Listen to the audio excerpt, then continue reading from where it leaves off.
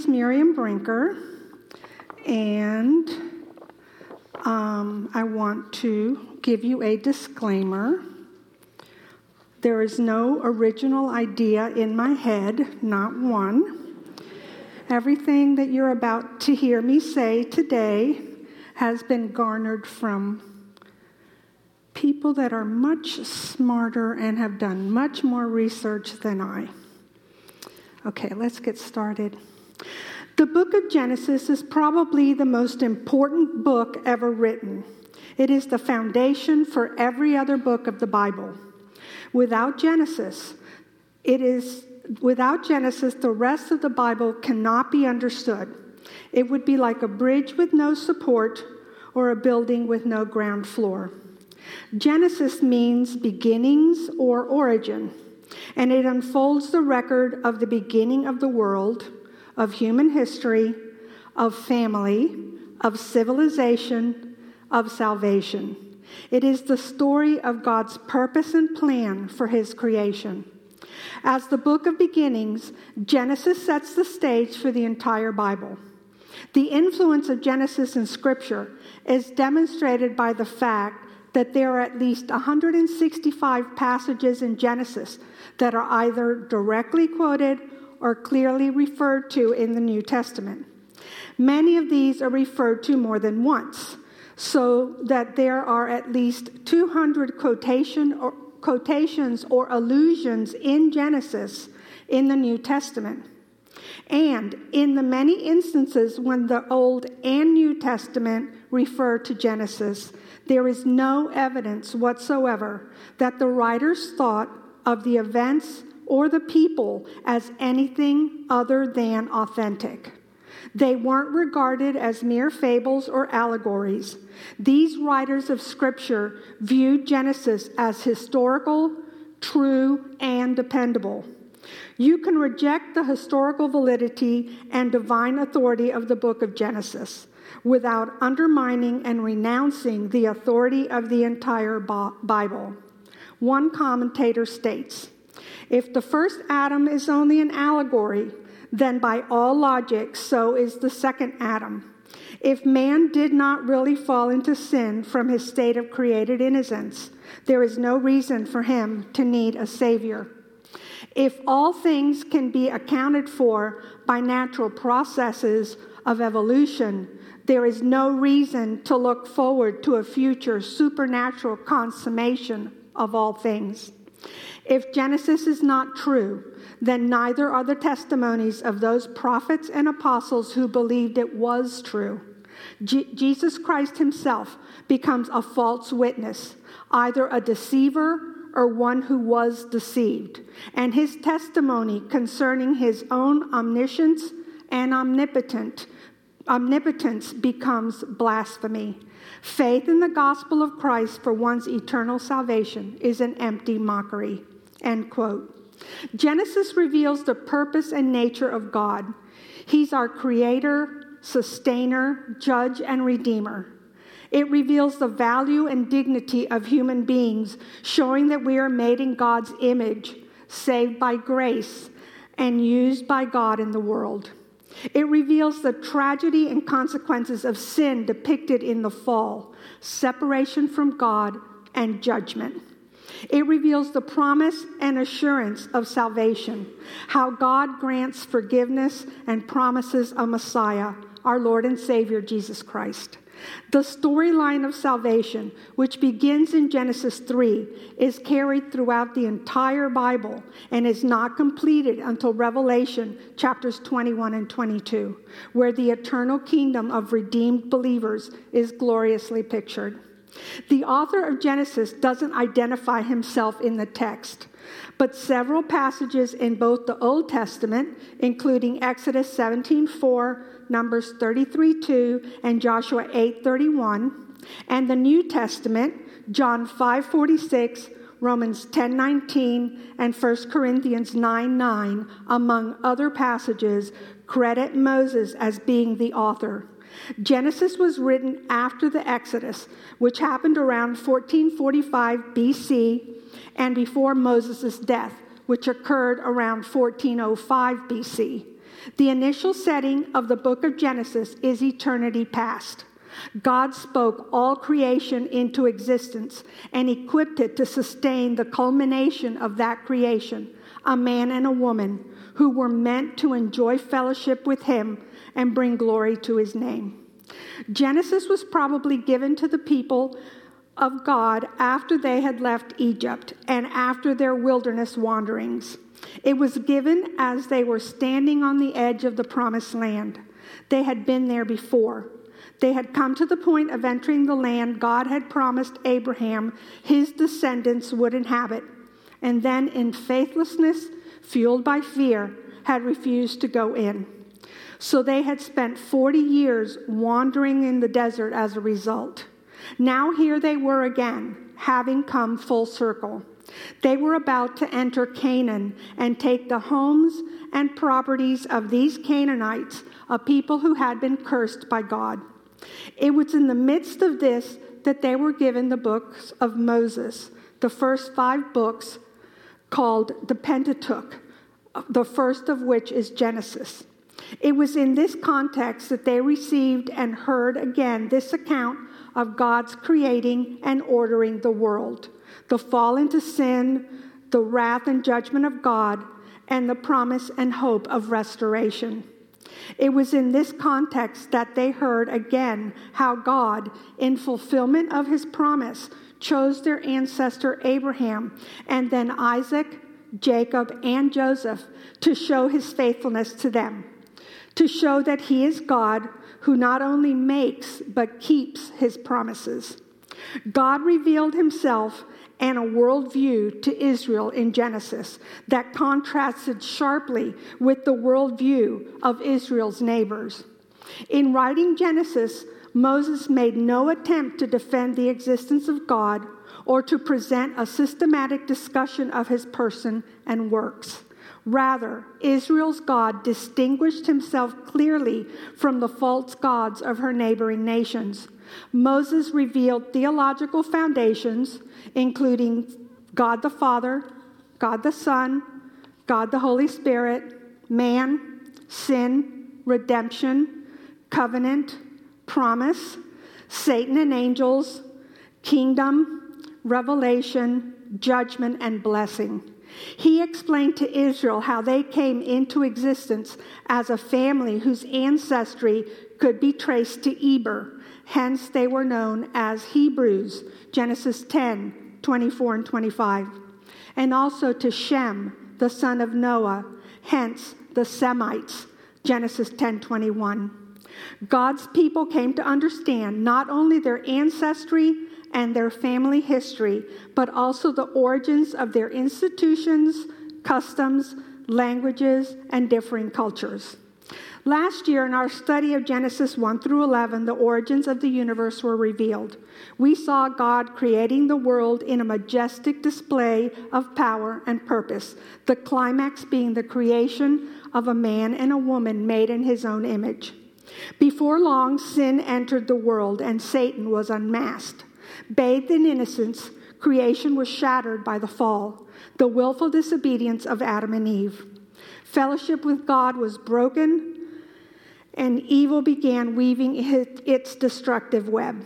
In rapid succession, we learned how Adam and Eve were expelled from the beautiful garden, their first son turned murderer, and evil bred evil until God finally destroyed everyone on earth except a small family led by Noah, the only godly person left in the entire world. Even after this second chance, so to speak, man's rebellious sin culminated in building the Tower of Babel as a monument to themselves. They had ruled God out of their thinking and in their own arrogance imagined that they could rid themselves of him. God's answer was a swift and lasting judgment. Man's language was confused and they were forced to scatter. They had to separate and collect in regions where their own language was spoken. In this account, Israel first understood not only how so many nations, peoples, and languages came about, but also the rebellious origins of their enemy, Babylon. That's where we concluded our study of Genesis chapters 1 through 11. That brings us to our Genesis study this semester on the life of Abraham, covering chapters 12 through 25. The men known as the patriarchs in the Bible, Abraham, Isaac, and Jacob, lived during the time before Israel's captivity in Egypt. They were the fathers of the Jewish people because their descendants became the nation of Israel. These men and their wives were also great saints of the faith that finds its fulfillment in the person and work of Jesus Christ. Each of these men was a real human being. Not superheroes. There's no Thor or Captain America in the Bible. They were made of the same flesh as you and me, and with similar strengths and weaknesses. God also called each to a unique walk of faith and to face unique circumstances and challenges along the way. This is the very thing that unites them. Even though they were everyday people with flaws and very evident sin areas, every one of these patriarchs lived a life characterized by faith in God. Moses, through the inspiration of the Holy Spirit, devotes a quarter of the book of Genesis to the story of Abraham. There is no record of how or when God first revealed himself to Abram, who was a pagan idolater living in Ur with his extended family. But in response to this revelation, not only Abram and Sarai, his wife, but also Terah, his father, and Lot, his nephew, all took the first step and left Ur of the Chaldeans, migrating northward until they came to Haran. Ur of the Chaldeans was an important city in southern Babylon, or Mesopotamia, which would be the southern part of Iraq today. It was a luxurious city and a center of moon worship. Haran was a frontier town of the Babylonian Empire, and like Ur, was devoted to the worship of the moon god, whose name was Nannar, and they also worshipped his wife, Ningal. There the pilgrimage stopped, and they remained for about 25 years until the death of Terah. Genesis 12, 1 through 3.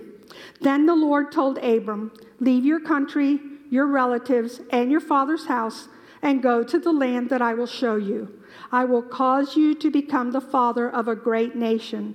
I will bless you and make you famous, and I will make you a blessing to others. I will bless those who bless you, and curse those who curse you." With these verses, Moses established a primary focus on God's promises to Abraham. This narrowed the Israelites' view from the entire world of peoples in Genesis 1 through 11 to one small nation, Israel, through whom God would progressively accomplish his redemptive plan. This underscored Israel's mission to be a light to the Gentiles, Isaiah 42:6. God promised land, descendants, and blessing. This threefold promise became the basis of the covenant with Abraham found in Genesis 15, 1 through 20. The rest of Scripture bears out the fulfillment of these promises. The story of Abram begins with him leaving his old home and traveling to a new place that God would show him. At this point, we know very little about him. What we do know is that he's 75 years old, lives with his father in a place called Haran, and has a nephew named Lot. However, we will discover that this man is destined to become the father of the Jewish people and an important link in the family line of Jesus. The Bible introduces Abram by telling us that the Lord had told him to leave his father's house and travel to a land that the Lord would show him. Abram didn't know where he would be heading or what he would find when he got there. There's no AAA triptych. There's no GPS. There's no, "Hey Siri, take me to the land that God will show me." It's a wonder that he had faith to obey at all. Yet this is the major characteristic of the man we know as Abraham. He was a man of faith. In this day, many different people groups had already settled in the area that we know as the Middle East, but there was no group of people known as Israelites or Jew. Abram himself would be the first to be called a Hebrew, meaning one who descended from Eber. There was no central authority or domineering nation ruling over the region. There were, however, many fortified cities scattered around the area from Haran in the north down to the southern tip of the Dead Sea, which is probably where Sodom and Gomorrah were located. Traveling could be dangerous, and there was a risk from bandits and natural hazards. Therefore, people usually traveled in groups. Merchants used large caravans to carry merchandise from place to place, and such processions usually included armed guards to protect against attack. In the southern regions, water and food were not readily available, so a traveling party needed to know where they were going, how they would get there, and what supplies they would need along the way. Yet God called Abram to start walking without a destination and without any guarantee except his own promise. Abram demonstrated his desire to please God. He took his wife Sarai, his nephew Lot, and all his stuff, a lot of stuff, and set forth on a grand adventure of following the Lord. He gets to the land of Canaan, and guess what? It's full of Canaanites. Put yourself in Abram's place. God has called you to travel to an undefined location with the understanding that he's going to give you many descendants and make your family into a great nation. But when you arrive, you find that the land is already populated by people who most likely are not going to add you to their Christmas card list. At this point, God bolstered Abram's faith by reiterating his promise and by adding some new information. In the future, the Lord would appear often to Abram to repeat his promise and reveal new details, but only after Abram obeyed. Abram obeyed what he had been told to do, so God encouraged his faith. Abram chose to believe God even when his promise seemed impossible. How do we know this? Well, he built an altar and he worshiped. Everywhere Abram traveled, he built altars to the Lord and proclaimed his name to the people around him. Abram's life would be characterized by his constant moving from one place to another. He would never settle permanently in any one location, and he would spend the remainder of his days living in tents rather than a permanent house. Ladies, God expects his children today to live the same way. I'm not saying living in a tent. I'm saying he doesn't always reveal the fullness of his plans for our lives and the lives of those we influence. Instead, he tells us what we need to know in order to obey him one step at a time. Moses paints a very frank portrait of Abraham. He records moments of great triumph and joy, but not to the exclusion of hours of humility and disgrace. This balanced description is very different from the idealism of other ancient Near Eastern historians. His detailed descriptions of Abraham's failures point to proof for the inspiration of the book of Genesis. Moses goes from painting a picture of the majestic truth of creation to a personal and intimate narrative of a man, his wife, and family. He writes with personal warmth and historical objectivity. Okay, so Abram has been wandering about the land of Canaan, living in a tent and pasturing his flocks. Then along comes trouble. There is a famine in the land. This famine would lead Abram to Egypt, where we see him exhibiting all sorts of ungodly behavior. He begins to fear what will happen to him in Egypt, even after he had trusted God with the great unknown of Canaan. He's convinced that he will be killed because Pharaoh will see his beautiful wife and want her so much that he will eliminate Abram. She must have been one looker, is all I'm saying.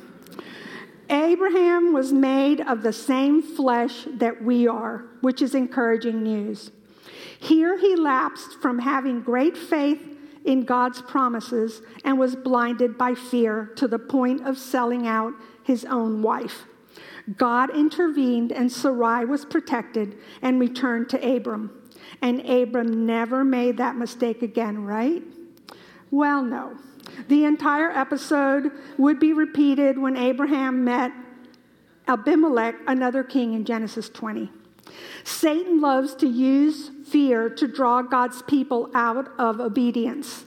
When this happens, we are tempted to take matters into our own hands.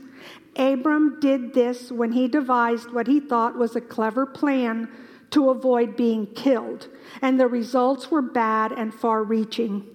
Satan uses fear of the future, the past, and the present to mislead us in the same way, so that our choices also reap results that are negative and far-reaching. When anxiety creeps in, we are wise to remind ourselves of all that God has done for us already, and to focus our minds on his promises. God's word drives out the devil's fears. Abram continues to wander, and Lot continues to go with him. Due to the extent of their wealth, it wasn't possible for them to continue traveling together. A conservative estimate of Abram's traveling household would be at least 1,000 people. He also had flocks of sheep and herds of cattle, and the people who worked for him almost certainly had their possessions also. Add to this the household of Lot, and you can see that Abram had an enormous amount of people moving around with him. Can you imagine the logistical nightmare? Listen, my family can barely manage a 3-car caravan to a restaurant, never mind leading 1,000 people while herding goats. After years of traveling together, Abram and Lot part company. Scripture tells us that Abram's focus was on the things of eternity rather than on the things he owned. Hebrews 11:9 and 10. And even when he reached the land God promised him, he lived there by faith, for he was like a foreigner living in tents, and so did Isaac and Jacob, who inherited the same promise. Abraham was confidently looking forward to a city with eternal foundations, a city designed and built by God. Lot, on the other hand, was more interested in earthly gain. His selfish choices would eventually lead him to live in Sodom in great spiritual peril. From a human perspective, there was no reason for Abram to not settle in one location, build permanent structures, fortify the area with a large wall, and even establish a small standing army. Had he done that, Abram would have been just like his neighbors. This was the age of great empires such as Egypt, with feats of architecture, art, and politics. Even smaller city-states were fortified with surrounding walls, heavy gates, and well-trained armies. Much of Canaan consisted of the area known as the Fertile Crescent, an arc of land from Ur down to Beersheba that is very productive. The area south of Beersheba, called the Negev, is much more arid and rocky. This area is suitable for grazing flocks in the winter season, but shepherds must move their flocks north for pasture during other times of the year. This lifestyle is the one Abram chose rather than settling himself inside of solid city walls, as Lot eventually did. He spent the remainder of his days as a nomad, moving from place to place and pasturing his flocks where there was food, as dictated by the seasons. And again, this isn't normal behavior for a man of great wealth and power. His motives rested squarely on his belief that God's promise to him was true, and this faith was guiding his decisions. At the core of his character, Abram believed God, and the Lord counted him righteous because of his faith. Genesis 15:1. Did he ever slip up? Yes. We will see as we study his life this semester many, many times. There were times when, despite all of God's personal appearances to Abram, he was still unsure that the promises would come to pass. And there were times when Abram thought that God needed his help to bring the promises about. God didn't owe Abram anything. Nevertheless, he demonstrated his great mercy and patience in dealing with Abram. And guess what? God never changes. He exhibits the same grace and mercy in dealing with the doubts you and I have today or tomorrow or 10 years from now. He's in the sanctification business, and he will bring his children along in their walk until he brings them home at the end of their appointed time on earth. Our actions have a far-reaching impact on the lives of others. Abram and Lot made different decisions about where to live and what lifestyle to adopt. And those decisions influenced both of their families and the entire nation of Israel for hundreds of years to come. Sarai doubted that she would ever bear a son and decided to give her servant Hagar to Abram in order to bring forth the birth of the son of promise. She probably didn't even consider her plan was sinful. This was the prevailing custom of that day when a woman was barren. Neither she nor Abram imagined that it would lead to countless deaths and acts of persecution that have continued between the descendants of Ishmael and those of Isaac for several thousand years to this very day. It's a sobering thought that our obedience or disobedience will affect the lives of others in ways that we can't foresee. Sometimes it's easy to think that some small disobedience or sinful indulgence won't make a difference in the scheme of things. But we don't know what long-ranging impact that compromise may have in the lives of others. The entanglements of the world grow on us little by little. It's a difficult balance because as the Lord's people, we are called to be in the world, but not of the world. We have no choice but to live in society, yet we are to be on guard to ensure that these entanglements don't become the focus of our lives. The Apostle John warns us in 1 John 2:15 through 17. Do not love this world, nor the things it offers you. For when you love the world, you do not have the love of the Father in you. For the world offers only a craving for physical pleasure, a craving for everything we see, and pride in our achievements and possessions. These are not from the Father, but are from this world. And this world is fading away, along with everything that people crave. But anyone who does what pleases God will live forever. 13 years after the birth of Ishmael, when Abram is 99 and Sarai is 89, God appears to him again and reaffirms his covenant. Then he changes Abram's name to Abraham, meaning father of many nations. His new name underscored the fact that God had a special purpose for him as the father of his chosen people. This is to be an everlasting covenant between himself and Abraham's descendants, and it will have a sign, circumcision. Circumcision, the removal of the male foreskin, wasn't entirely new during this period of history, but the special religious and theocratic significance that God applied to it was entirely new. In this way, the Lord identified the circumcised as belonging to the physical and national lineage of Abraham. There wasn't anything magical about this operation, and it certainly didn't purchase a relationship with God. It was done solely as an outward sign of the covenant. Sarai is also to receive a new name, Sarah, meaning princess. The Lord was changing her name as well as her husband's, indicating that she was also chosen by God for a special purpose. At this time, he goes so far as to name the son, Isaac, that Sarah will birth when she is 90 and Abraham is 100. God will sovereignly establish his covenant with Isaac, and it is through him that God would bring about his chosen seed. Is anything too hard for the Lord? This truth was important in the prophecies concerning the Messiah, whose birth would be the most miraculous, impossible human birth of all time. Compared with Jesus' virgin birth, Isaac's birth was a piece of cake. In James 2:23, Abraham is called the friend of God, and God chose him to be the founding father of his chosen people. Why Abraham?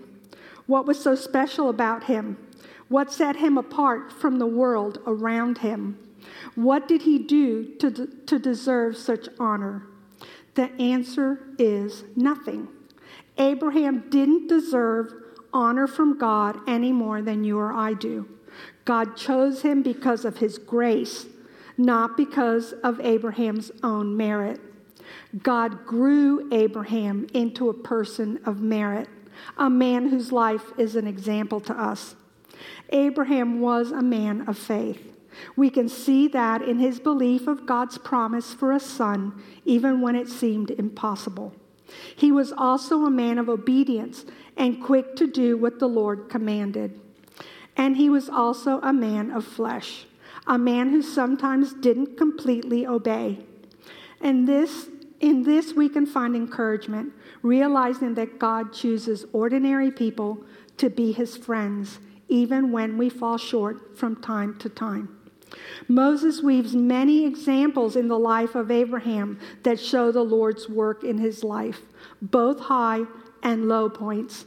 Among them, God's visitation on his way to pour down judgment on Sodom and Gomorrah, Abraham's deception of King Abimelech, and the Lord's intervention to keep Sarah safe, the fulfillment of the Lord's promise in the conception and birth of Isaac, his dealings with Hagar and Ishmael, the testing of Abraham's faith when the Lord asked him to sacrifice his only son on Mount Moriah, the death and burial of Sarah, finding a bride for Isaac, who wasn't from the pagan peoples of Canaan, until he records the death and burial of Abraham at the age of 175.